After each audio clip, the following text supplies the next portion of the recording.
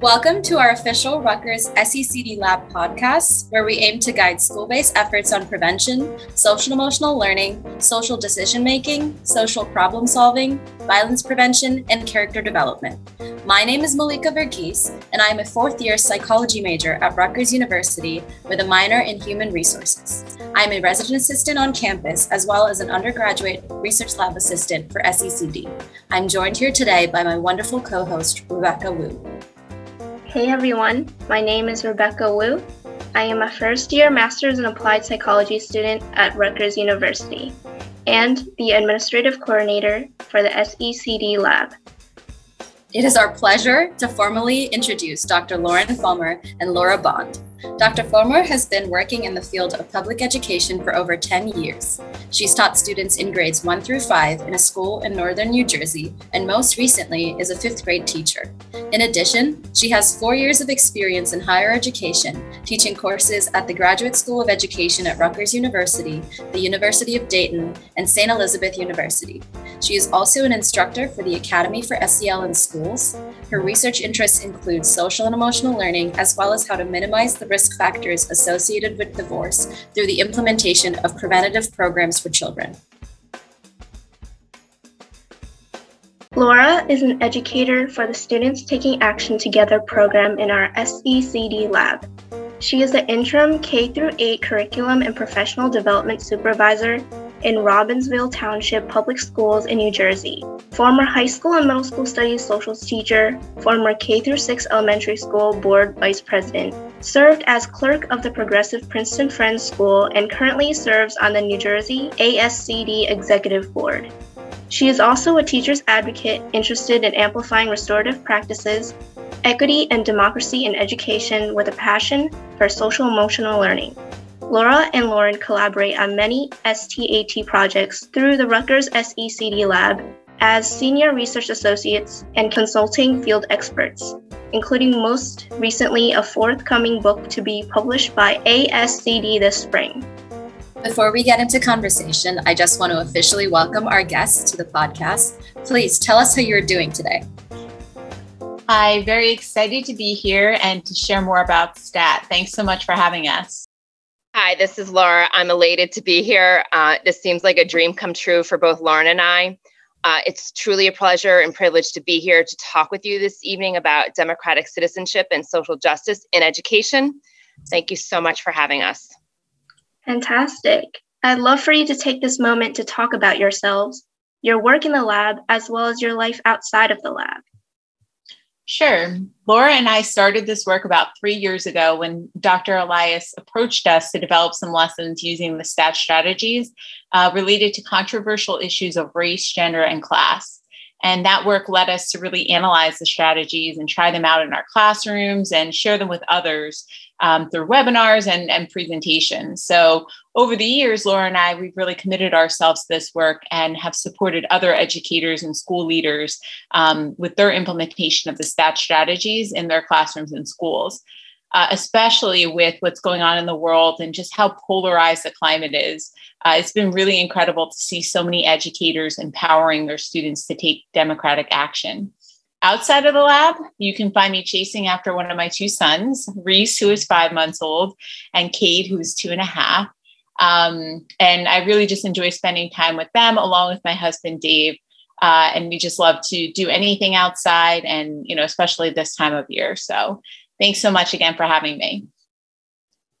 So this is Laura, and it's interesting reflecting back on that question. Lauren and I joined this journey to support the integration of STAT strategies to advance equity in education about 3 years ago. We joke a lot that we've only really met twice in person with the pandemic, but we're both really passionate about student voice and helping students lead the change they wish to see in their world. And we've collaborated with the lab to help bring the research alive into school communities and hope that our upcoming book, published by ASCD this coming April, will really accelerate the integration of those strategies nationwide. And outside of school, you can see me collaborating with my husband on social justice issues in education and in our community. We have 2 teenagers, Jack and Katie, 17 and 15 respectively, who keep us real and on the edge of social justice learning. Real quick, before I ask my next question, I would like if you could emphasize on democratic action. I know Lauren had mentioned that, so if you would like to elaborate on that a little bit, that would be appreciated. Sure, I'd love to jump in. Is that okay, Lauren? Absolutely. Yeah, I think Lauren and I both see that human beings are really natural problem solvers, and that, democratic action, the essence of it, is connected to our humanity. And I think that as the moment we stand in right now, there are problems that we have kicked the can down the street. And we are sitting in a very unique moment as educators to help students engage the process of expressing themselves, expressing what they're witnessing, and expressing how to go about making change. And those all have to be supported through strategies, and the STAT strategies really deliver upon that hope and spirit. Especially, we'll talk a little bit later about PLAN, which is a problem-solving strategy that is meant to be a social process, collaboratively and collectively. And it's what communities engage in when they come up against big challenges and questions in their democratic communities. Lauren, is there anything that I missed or you want to add to that? No, I think you captured it all. That sounds fantastic. Thank you so much for answering that. So I guess my next question would be, what specific findings in your earlier career sparked your passion to begin SEL work in schools, and how long have you been conducting it? So the memory that I have is quite vivid. I actually teach, as I mentioned before, or as you mentioned, Malika, in a school in northern New Jersey, and it's a pretty affluent area with high academic expectations for students. And so I was teaching second grade at the time, had a student in tears when he got back his math test. And now, mind you, there was no letter grade or percentage attached to the score. He just happened to get a few problems wrong. And so when I pulled him aside and acknowledged, I could see he was really upset, and asked him, why he was feeling that way, he shared that his parents were going to be upset because now he wouldn't make it into a good college. And I believe he mentioned specifically the Ivy League that, he would want to get into, or they wanted him to get into.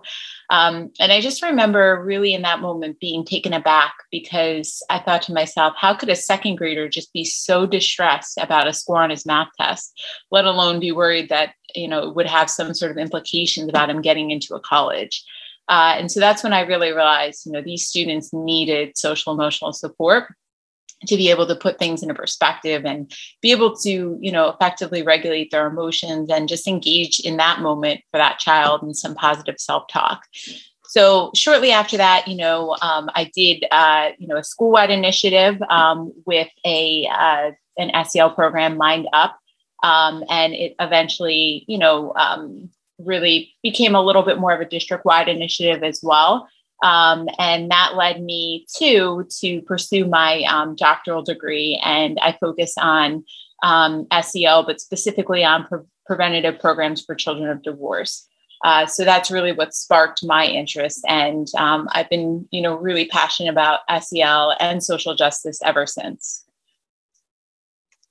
Yeah. And, from my experience, and this is kind of a tender question for me, because this work really brings me full circle with Rutgers. Both of my parents attended Rutgers. I never went, but a former student of mine when I was teaching in the West Windsor-Plainsboro School District was responsible for videotaping his roommate in a private encounter at Rutgers University with another male student, and then broadcasting that, I guess, within the building or campus. And it led to that student committing suicide off the George Washington Bridge. I'll never forget the moment I was standing in the workroom and I came across that news feed, and I realized that student who was responsible for taping the other student was my student. I took this to heart, and it really caused me to question my practices as teachers. I had the student as a junior. This became international news, and I really felt responsible for the students' lack of empathy and humanity. And, I was teaching the content, but I wasn't teaching the humanity and empathy and connection making that is built naturally within, human beings. But, teenagers really need that support and that structure. So I went back to school in 2013. And I had a son at the time who was also struggling in school.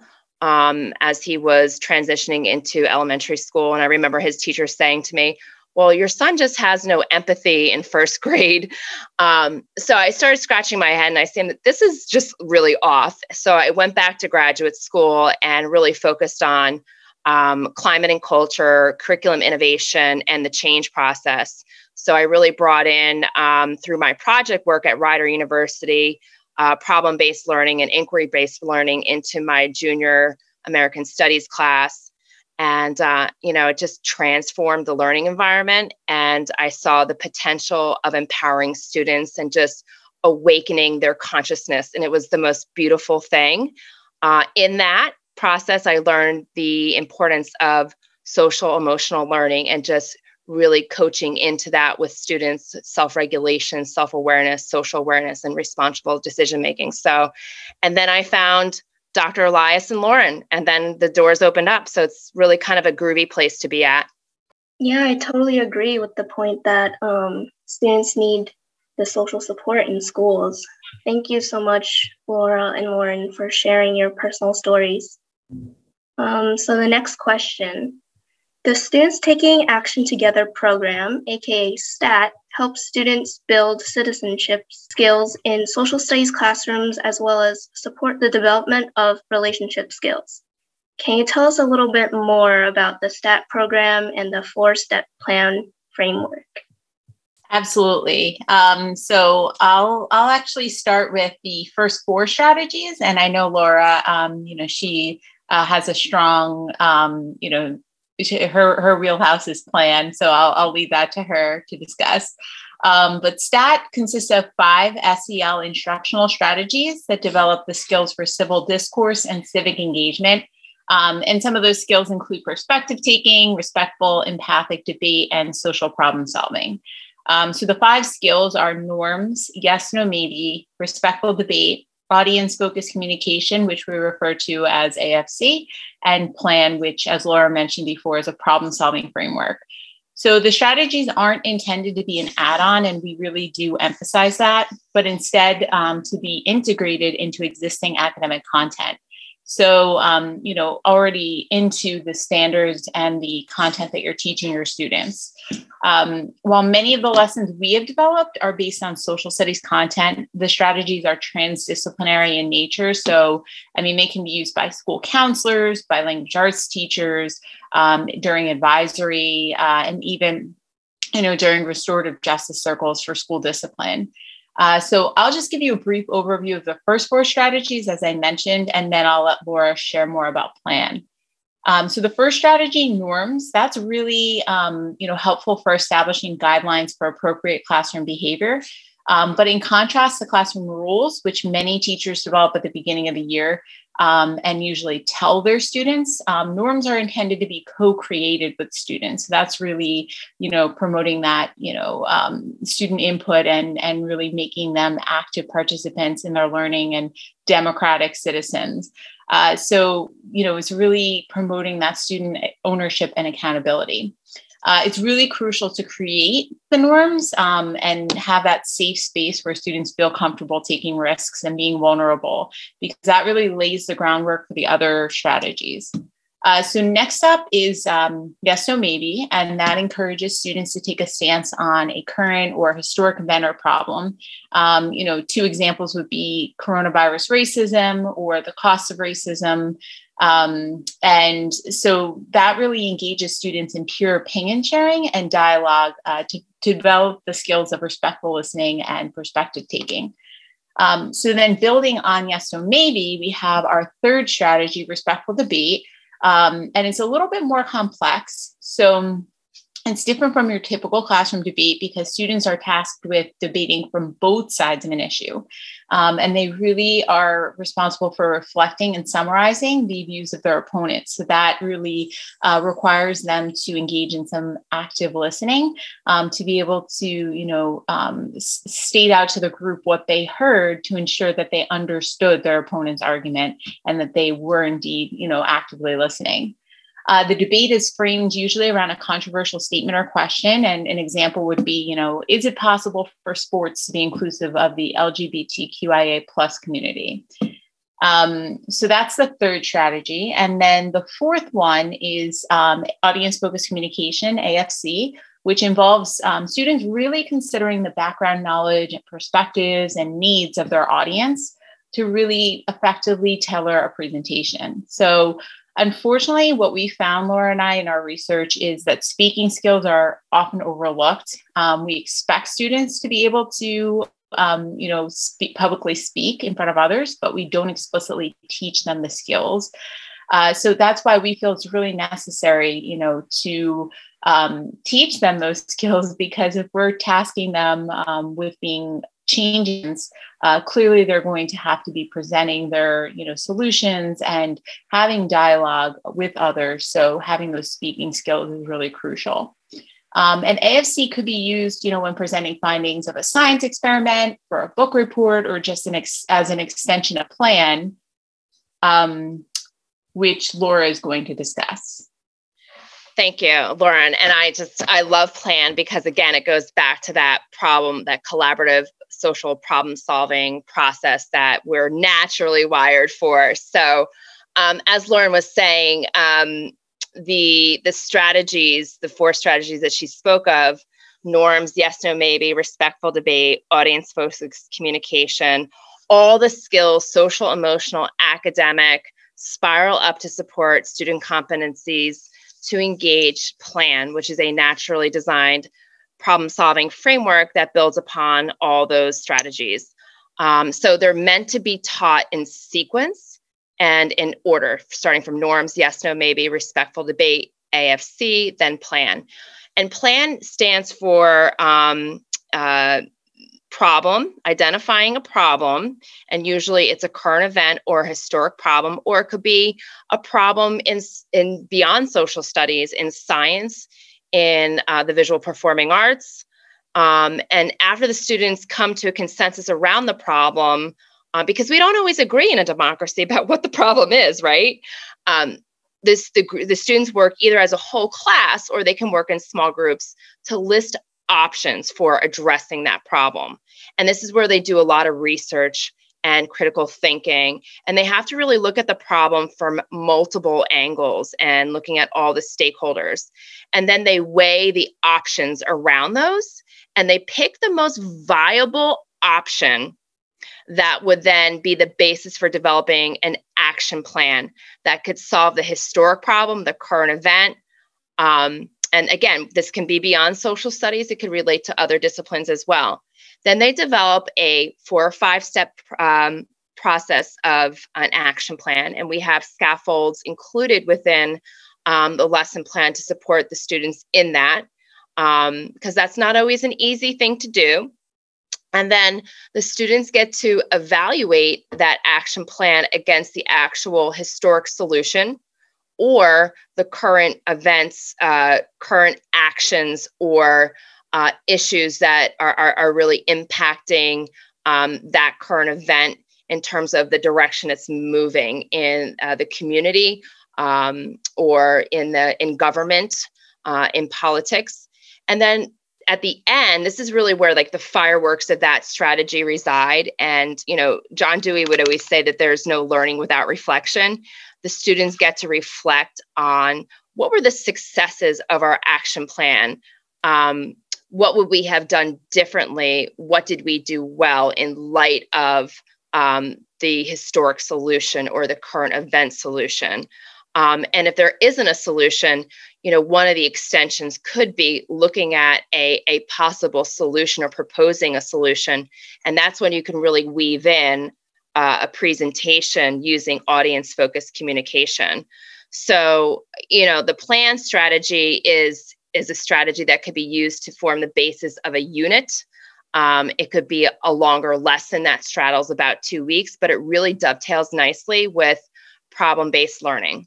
And, if your district is using that as a model, plan could be woven into whatever particular model that they're using, but it really just empowers students to lead their learning, and it fits that model of really living the mission of teaching our students to become social change agents.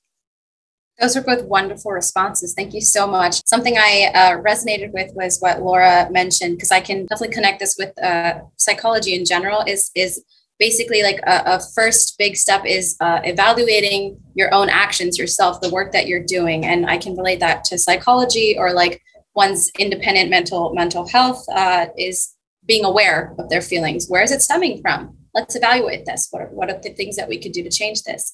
So awareness and evaluation is really important. And also something that Lauren mentioned about students and children not being familiar with public speaking, and the world just expects them to be good at it, but it is something that needs to be, they need to develop it on their own. Yes, they'll have their unique styles with it, but a basic concept of helping them and steering them towards the right way is something that should happen in the future in schools and other educational areas and platforms. Yeah, Melissa, may I add, like, you just hit the nail on the head. Like, and Lauren always reminds me, you forget like how important explicit skills-based teaching is in schools. And really, if we want to reach that aim of mission-based schooling to support democratic citizenship, that explicit skills-based teaching and using the STAT strategies would really fit nicely with that school community if that's their mission. Yeah, absolutely. So just very similar question that I'm going to steer us into, but it would be regarding the 4 core teaching strategies and tools that increase students' perspective taking, empathy, problem solving, communication, and civic engagement.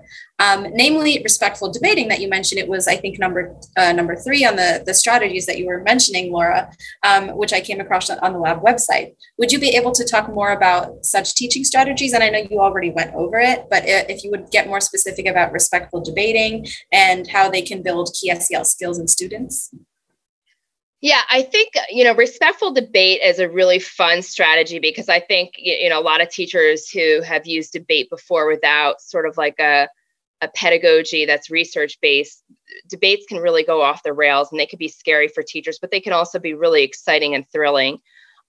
With respectful debate, it really starts with, as you spoke of previously, self-awareness and self-management, because it really, forces a student to stand in their own sense of presence and listen to the other points of view that they disagree with, that they may, have very dissenting viewpoints on as they listen and to their peers express ideas that they don't agree with. But that idea of controlling your emotions, being aware, all right, of where you stand in your emotional state, and then being socially aware, noticing how your peers are responding in that moment.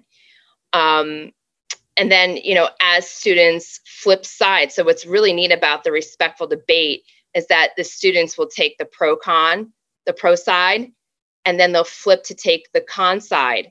And so they have to stand on both sides of the argument, which is a beautiful thing, because how often do we ask students to do that? Again, it really enforces that concept of self-management, self-awareness, and social awareness. But it also then really builds upon the relationship building skills in that process. When you're in that place of vulnerability of sharing and hearing and listening and not responding, it's very tender. It's very vulnerable. So you psychologically bond in that environment. It takes plenty of practice for a teacher to facilitate it to the level that the students are bonding through a safe, vulnerable space. But when you reflect at the end of respectful debate, the students really begin to understand the value of that strategy of hearing the divergent points of view and the ideas that they may not have agreed with, but they may see the merits of what the other person is saying, but they still can disagree with it and do it in a civil way, which I think really brings the entire classroom community to a place of just stronger human connection. And it goes back to what you were just saying, Malika, about mental health. Like when you feel those strong, safe bonds with your peers and you stand in a place of vulnerability and you don't have divided consciousness, you are reaching a state of a healthy learning environment, an equitable learning environment, an inclusive learning environment. And it's really a beautiful thing. And just to add on to what Laura had said, with respectful debate, the goal is really different. So the goal is no longer in a traditional debate. The goal generally is who's going to win, right? And by who has the stronger argument. Well, with a respectful debate, when you are, tasking your students with, arguing from both sides, really you're removing that end goal. And really the ultimate goal is just being able to view an issue from all sides, not just from one side. And that really, talking more from a psychological standpoint, when we go into a traditional debate, we tend to have a bias and we tend to have, some preconceived notions. So we generally, when we look at, any data related to that, issue or that topic, we engage in what's called bias assimilation. So we'll really only see things through the lens of what's going to support our argument. Well, once again, when we have a respectful debate and we have to argue from both sides, we're really encouraging students to open up their lenses to see, that background source or that data or information from not just that very narrow lens or not assuming that bias assimilation. So, absolutely, this strategy seems to genuinely be teaching young children how to actually, like in real, open their minds, hear other points of view, see other perspectives, and kind of eliminate that bias as much as one can. So that's really important, and that's great that these are being implemented in schools today. Just curious though, what are some of your favorite or most used teaching strategies personally, and where do you believe it stems from? Well, when talking about the STAT strategies, I would definitely, say yes, no, maybe. And that's because it's really it's not very complicated. So it's an entry-level strategy, but, it really does provoke such meaningful discussion. So while it involves very little preparation, it's a great way to just get started with STAT, to really roll up your sleeves and really get into this work. So, some of my most memorable STAT lessons, involve the yes, no, maybe strategy and really just got my students to buy into this work. I can actually recall doing a yes, no, maybe after the insurrection on the Capitol building. And also right after COVID hit, we did a lesson on anti-Chinese sentiment. And so really just, calling out that elephant in the room and, giving students a space where it was really comfortable to have those hard discussions. So it provided them a means with discussing pressing issues just in a way that was really safe and inclusive and meaningful. Yeah, and for me, my go-to strategy was always like a Socratic circle where students kind of arrive upon, a mutual understanding, or, they really express their opinions rooted in, text-based evidence. But, just before the pandemic, one of my favorite STAT strategies to implement in the classroom was respectful debate. I didn't have much opportunity to really engage a lot of practice with respectful debate with my students, but they loved it. They loved the idea of swapping sides, and they just thought that was like, wow, why didn't we do this before? Like, this is a great way to think about debate. And they really liked the opportunity to hear the other points of view. And then at the end, really come around and reflect upon what they've heard. So it really promotes active listening too. I know Lauren talked a lot about like that explicit public speaking skill and teaching speaking skills. I'm passionate about listening skills because I think that's where we fall down a lot in our societies. We don't really teach our students how to listen and how to really take in and be patient with input and information over time. So I would say that's one of my go-to strategies is respectful debate, but I really love plan, and I can't wait to get back into the classroom, even though I'm a school administrator, and implement plan. I guess I kind of do this in my work with my PLCs and with my my teachers on a micro level basis. But there's nothing better than coming together as a school community or in small pockets and problem solving and coming up with potential solutions and the merits, and then figuring out an action plan and then reflecting on it with adults. It just really creates a connected and healthy community. So I love PLAN. I think that there's a lot of beauty in it. Yeah, thank you both, Laura and Lauren, for sharing these strategies. It's very important for students to learn how to both speak out what they're thinking as well as listen to others' opinions. So what setbacks, if any, do you encounter or anticipate encountering while striving to integrate social emotional learning principles into classrooms? And what are the steps you'd really ideally wish to take to overcome these challenges? Thank you for that, Rebecca. I think that's such an important question.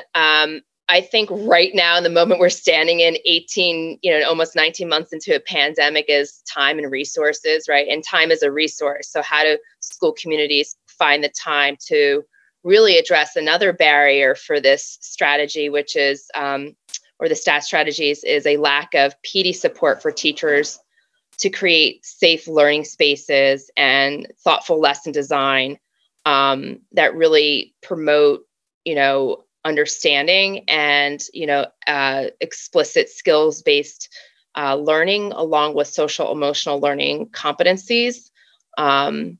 So I think that is a big hurdle, but I think in the last year and a half, also the fears of politics in communities and teachers specifically fearful of bringing up politics in the classroom. Lauren and I just wrote an article for Berkeley College on how teachers can navigate that space using the STAT strategies in their classrooms and build that competency as a teacher to advance that practice, not just for themselves, but really, in essence, for their students who come in really eager after the day of a tragedy, wanting to talk about what's happening in their world.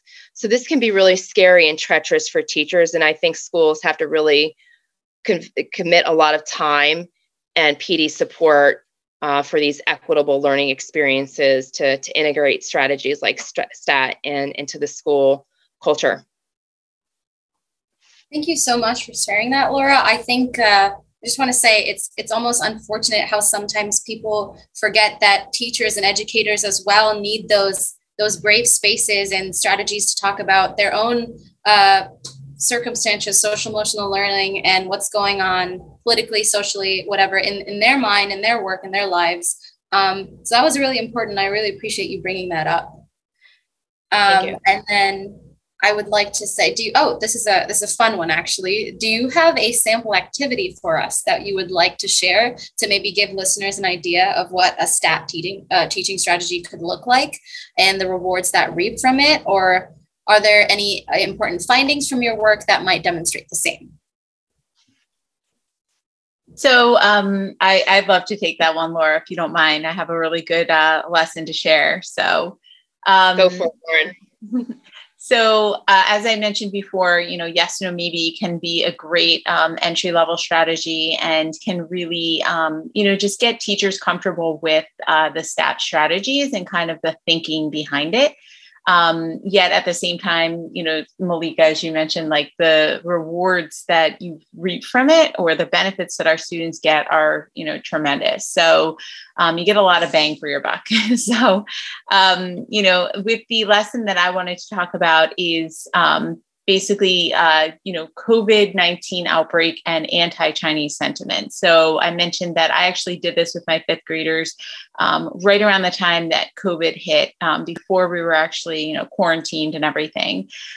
They were, having a lot of angst, and I sense a lot of dissonance related to especially how students who were Asian felt they were being perceived. So, the question that really frames this lesson is how has the coronavirus pandemic fueled anti-Asian discrimination? And really what you would have your students do with yes, no, maybe is similar to if you've ever done a value line activity. You would establish the places in the room or digitally if you're, facilitating this lesson digitally, but one is yes, one is no at opposite ends of the room. And then in the middle, you have maybe. And you would present your students several neutral statements, we like to call them, about this specific topic. So, an example of a neutral statement in this regard would be, the source of people's coronavirus racism is the harmful speech of politicians.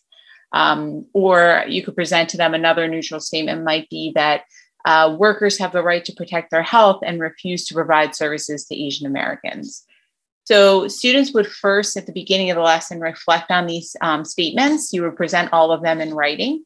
They would reflect on their own to really just, get a sense of what is my, view on this particular issue. Then you would have your students get up and you would present each statement. And so say, for example, I present, the statement, the source of people's coronavirus racism is the harmful speech of politicians. Students would then, think about what they had written when they reflected, that self-awareness, and they would then take a stance, either yes, no, or maybe.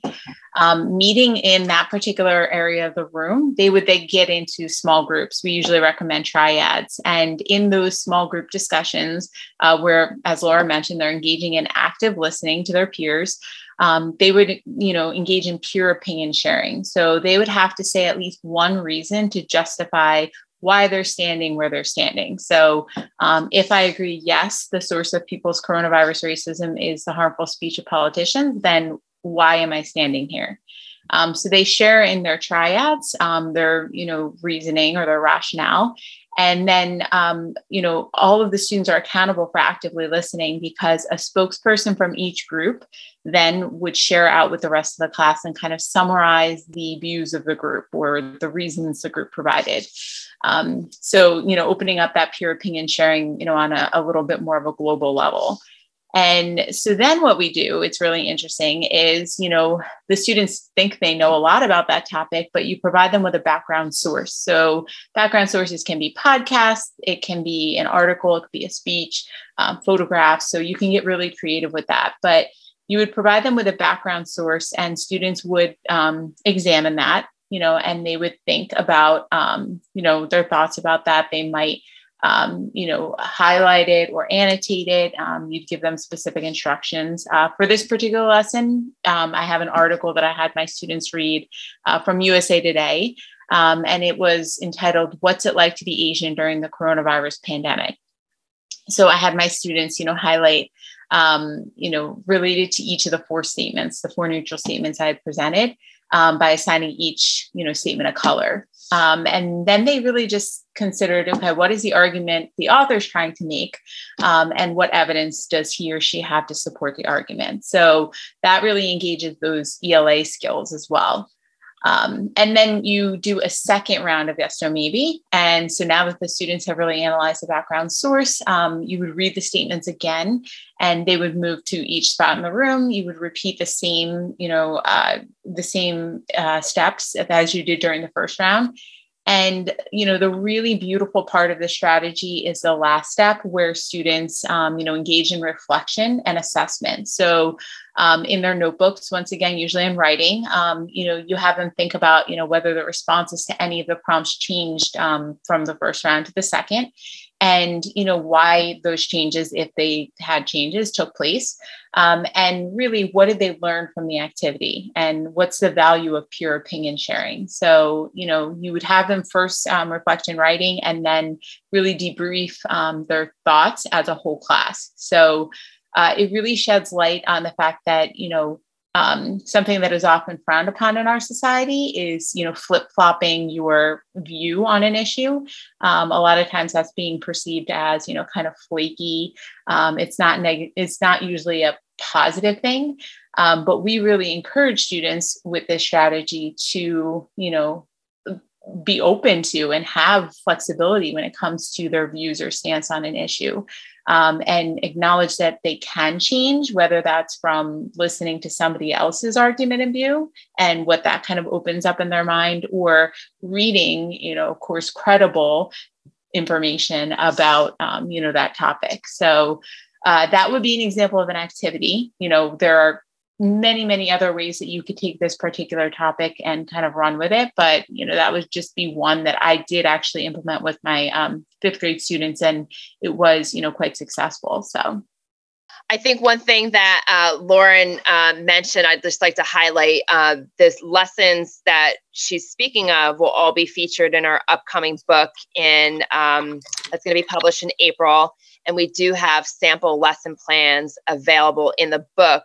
And it shows you in the beginning of the lesson plan, after that sort of like driving question, right? That sticky question that raises student interest. It shows you the academic content standards that the lesson hits, but it also then shows you the explicit social emotional learning CASEL competency that the lesson then, integrates.